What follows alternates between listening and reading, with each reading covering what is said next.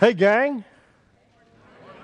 It is good to be with y'all this morning. And this Sunday concludes really a 3-Sunday connected process where I'm in all 3 services for 3 Sundays just to get to know folks.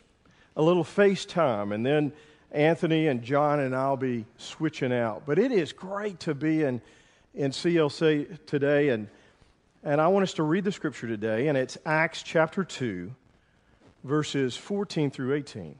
And you'll see on the screen we have that, and I want to read part of it, and then I want you to join in with me, okay? Then Peter stood up with the 11 and raised his voice and addressed the crowd. Fellow Jews and all of you who live in Jerusalem, let me explain this to you. Listen carefully to what I say. These people are not drunk as you suppose. It's only 9 a.m.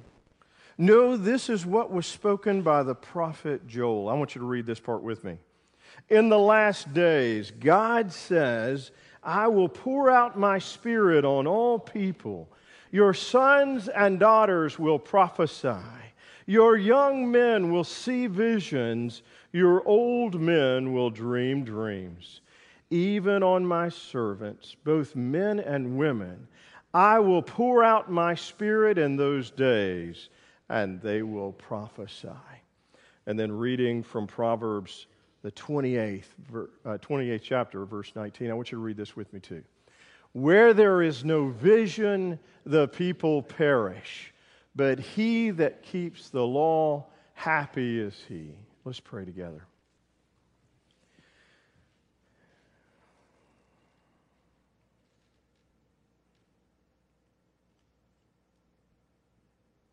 Lord, in these moments, refresh us, renew us, restore in us your vision. Help us to really tune in as we've worshiped together, as we've praised you, as we've communed together. We believe that Holy Spirit, that same Holy Spirit that you poured out at Pentecost, is right here, right now. And so, Lord, use this time, that we might faithfully follow after you. It's in the name of Jesus Christ we pray. Amen. Well, how is your vision? Well, I haven't gotten to the point where I have to get eyeglasses, but I'm getting closer. I use those cheetah readers. Anybody use cheetah readers? Oh, yeah, for the fine print. It helps me from overdosing on drugs. You know, it's like, okay, take 2. I want to make sure I read that right. And so I have some eyeglasses that are helpful, but what I have found is some of us live in denial, and what I've found too is when it comes to wellness, when it comes to health, vision is one of the first things we neglect. And so how's your vision? Vision is an important concept spiritually. And so I want to ask you this question. What is your vision? What is the vision that God has given you for your life? What is the vision God has given us as a church? Those are 2 huge questions, but I want us to take a look at a definition for vision. Vision is this. Vision is a preferred future. It's a destination. Vision is the capacity to see the possibilities of God for our lives. Andy Stanley says this, it's a clear mental picture of what could be, fueled by the conviction that it should be. Let me say that again. It is a clear mental picture of what could be, fueled by the conviction, the passion of what should be. Martin Luther King helped us with that back in 1963 in a very powerful and animated way. He laid out before us a vision during the civil rights movement. And you'll remember that famous speech, "I have a dream." And in a wonderful way, he gave us a dream to look to, a vision. And I love that one line that comes out of that message. "I have a dream that children will one day live in a nation where they will not be judged by the color of their skin, but by the content of their character." And so he paints for us a dream that has not been completely fulfilled. We've moved on that dream, but he held that vision out in front of us. A fellow was boarding a ship. He was a naval cadet, and he loved the ocean. And his parents were seeing him off, and he was boarding this ship. And as he was boarding the ship, there were tears because the mother and father knew he had just graduated from the Naval Academy, and he was now headed out for long missions at a time. And on their way home, after he embarked on his mission, they thought, what in the world? Where did he ever get that desire to be a navalman? And the mother one day was cleaning and dusting his empty room, and she was walking around, and she headed out of the room, and there, affixed to the wall in the hallway, right outside the door of his room, was a watercolored painting of where the ocean met the shore. A beautiful seashore scene. And she said, "Honey, come up. You got to see this." He comes rushing up, and he's like, "What?" She said, "Look, this is it." Every day he would walk out of his room, he would see this portrait. She said every day when he would go off to camp, he would see this. Every day when we go to church, he saw this portrait hanging. That is the seed. That's what drove him. That's what prompted him. Gang, the scripture says, where there is no vision, the people perish. But he that keeps the law, happy is he. You see, there's two interpretations here. There is the interpretation of chaos. Where there is no vision, the people are in chaos. They move towards extinction. When they don't follow the law, when they fail to see that what they're doing is wrong, chaos breaks out. But there's a secondary implication here, and it's this. Where there is no vision, they will go extinct. And I think about the importance of that phrase that you know well. If you aim at nothing, you'll hit it every time. If you aim at nothing, you'll nail it. You'll hit it every time. One becomes stagnant when the vision becomes impaired, limited. It becomes absent altogether. And so where there's no vision, the people perish. But where there is vision, the people prosper. Where there is vision, the people flourish. And so what is your vision? What is the vision that God has given you on a personal level? Stephen Covey, the late Stephen Covey said, begin with the end in mind. Maybe you've heard that. Begin with the end in mind. In other words, write your own funeral eulogy. Sounds kind of morbid, doesn't it? And let that be your mission statement. Work toward that. For some of us, it's not too late. I mean, part of our eulogy might be something like, well, he was misbehaved most of his life, but he sure turned the corner at the last minute. That's great. What is your mission statement? And are you beginning with the end in mind? Are you living toward what you want people to say about you at your funeral? Think about that. What's more important is this. when we go on to be with the Father, we want to hear, "Well done, good and faithful servant." All right, and so there's a personal level vision, and then there's a corporate vision. What is our vision as a church? You know, I think churches succumb to the temptation of trying to reinvent the vision.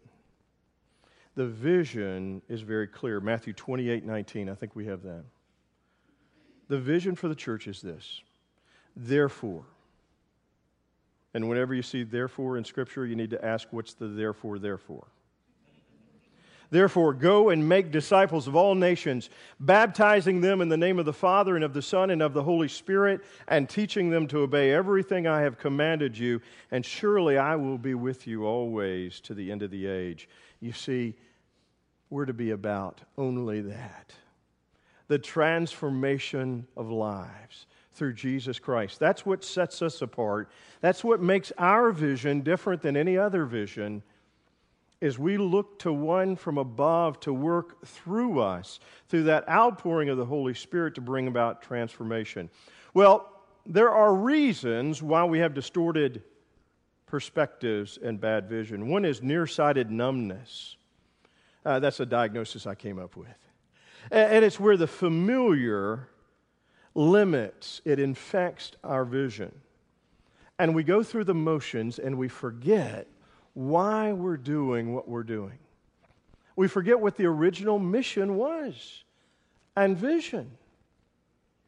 And some of us have a hard time with really seeing what's around us and the possibilities. It's hard for us to have a God-sized vision because we're only able to see what is here. You know, it is true that there is a difference between men and women. And one of those differences comes in our perception of the environment. I'm amazed by this. You know, a woman will walk into the room, and forgive me if I sound gender stereotypic here, but a woman will walk into the room and she'll say, "You know what, those pillows need to be fluffed over there." And she'll say, this really, we got to do another paint job over here. And that picture frame is crooked. What's a man do when he walks in a room? Before he sits down and turns on the TV,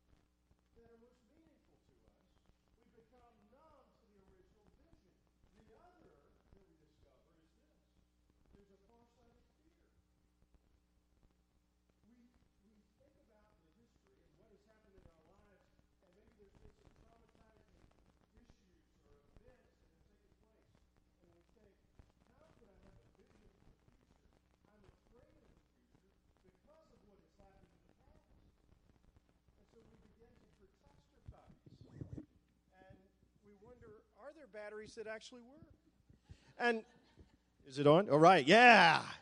All right. And so we begin to think, we catastrophize. That's a good psychobabble word, by the way. That means really looking for something bad to happen, even though it may not. Some of us are cursed with that. And so we have this familiarity.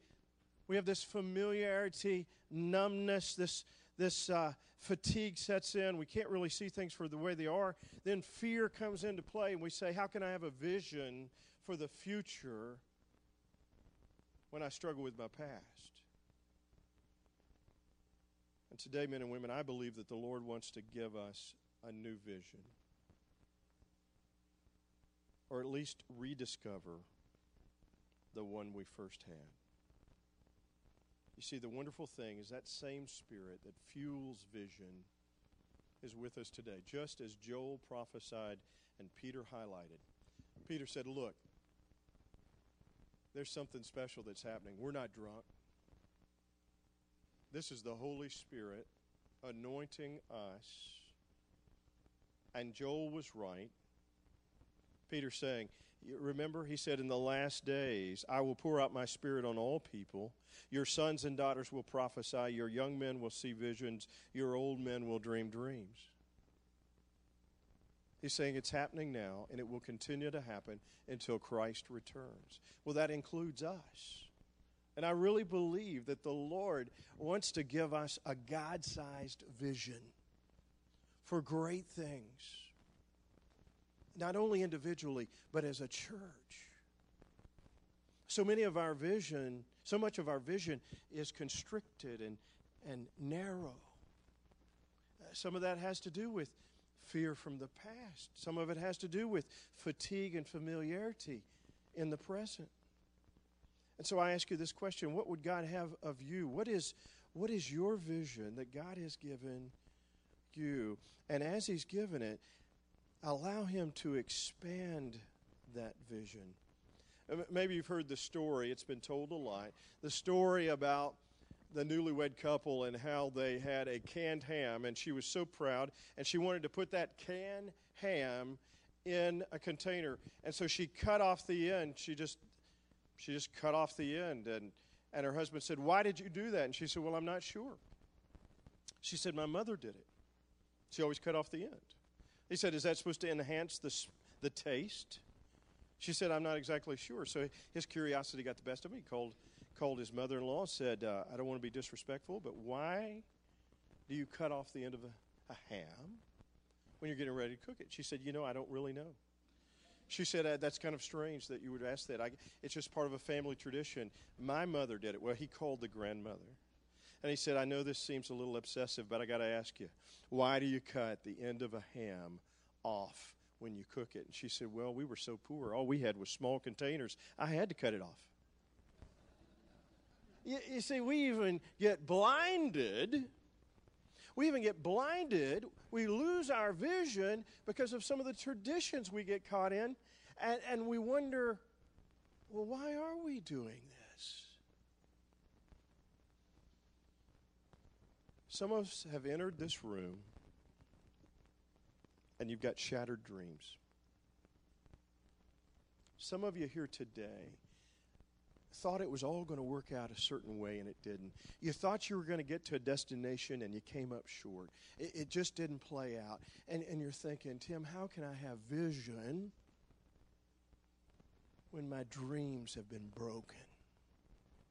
Well, I want to say to you, God is a God that rebuilds dreams.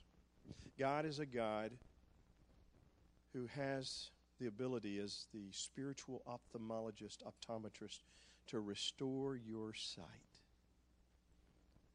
And I believe that is the case for your marriage. Maybe your marriage has grown old and stale. You've walked by that original picture of the wedding day, and you've thought, we've come so far in a bad way, and we've kind of lost that dream, and you need that dream restored. Or maybe there's a broken relationship between you and a child, your adult son or daughter, and that dream, well, they've not fulfilled some of your dreams, and your dreams may not have been the best ones. But you have to trust God that His dream is best for them, and your goal and your responsibility is to be in relationship with them and to say, we're going to get through this together. Or maybe in the economy we've lived in, some of you have had shattered dreams where you said, just at the wrong time, I built onto my business and my customers dried up. I want to say to you, God is still good. And God is still working, and He is a restorer of dreams.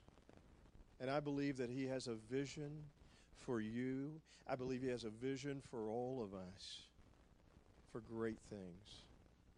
And I believe God has a God-sized vision for this church still. And we need to act on that vision. That vision of making faithful followers of Jesus Christ. That vision of seeing families transformed and healed. That vision of seeing poor people ministered to, the least of these. It's all part of a big vision, and I believe that God wants to restore that in special ways, and He wants to do it with you. Some of you may remember, some of you aren't old enough to remember, but some of you may remember in 1989 the Berlin Wall fell. Do you remember that, some of you? Okay. And there was a divided Germany. There was East and West. And in East, it was held, well, religion was held captive. So was democracy. In fact, religion was shunned. And there was a Methodist church on the east side that for so long was vital and alive and filled. Well, the government came in and made a military outpost out of it. They said, this is a strategic place for us to have artillery and officers. And so we're closing you down. Well, that broke the heart of an old man. This old man had grown up in that church. He had been married in that church. He had baptized his babies in that church. And he longed for that to be a church again.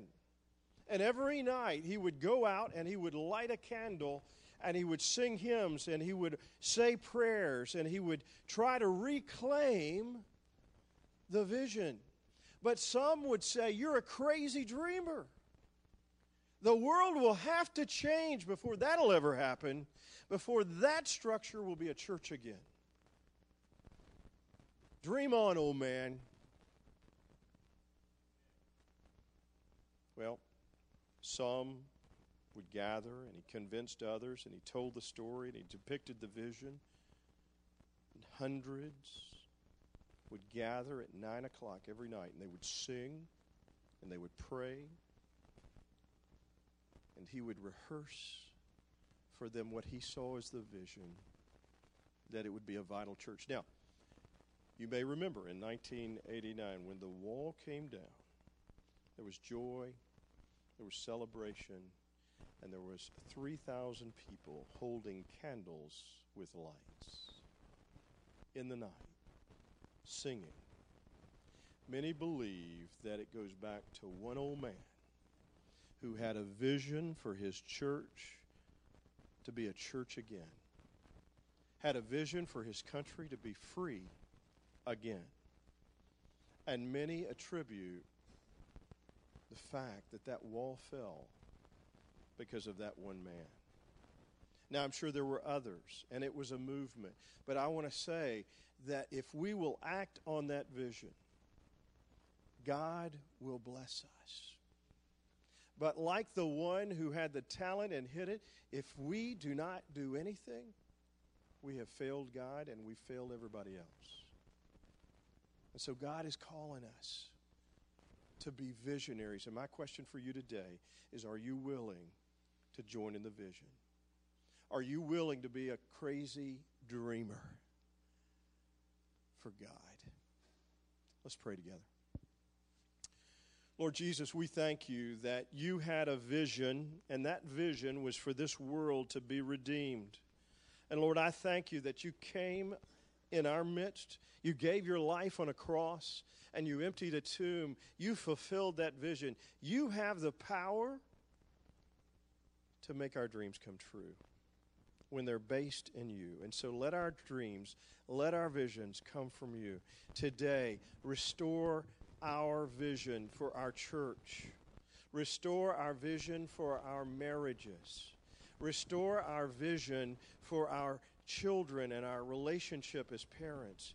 Restore our vision for what you've called us to do vocationally and in our career and in our businesses and in our schools and in this community.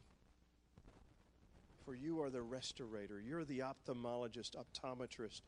Give us vision, Lord Jesus, this day. Amen.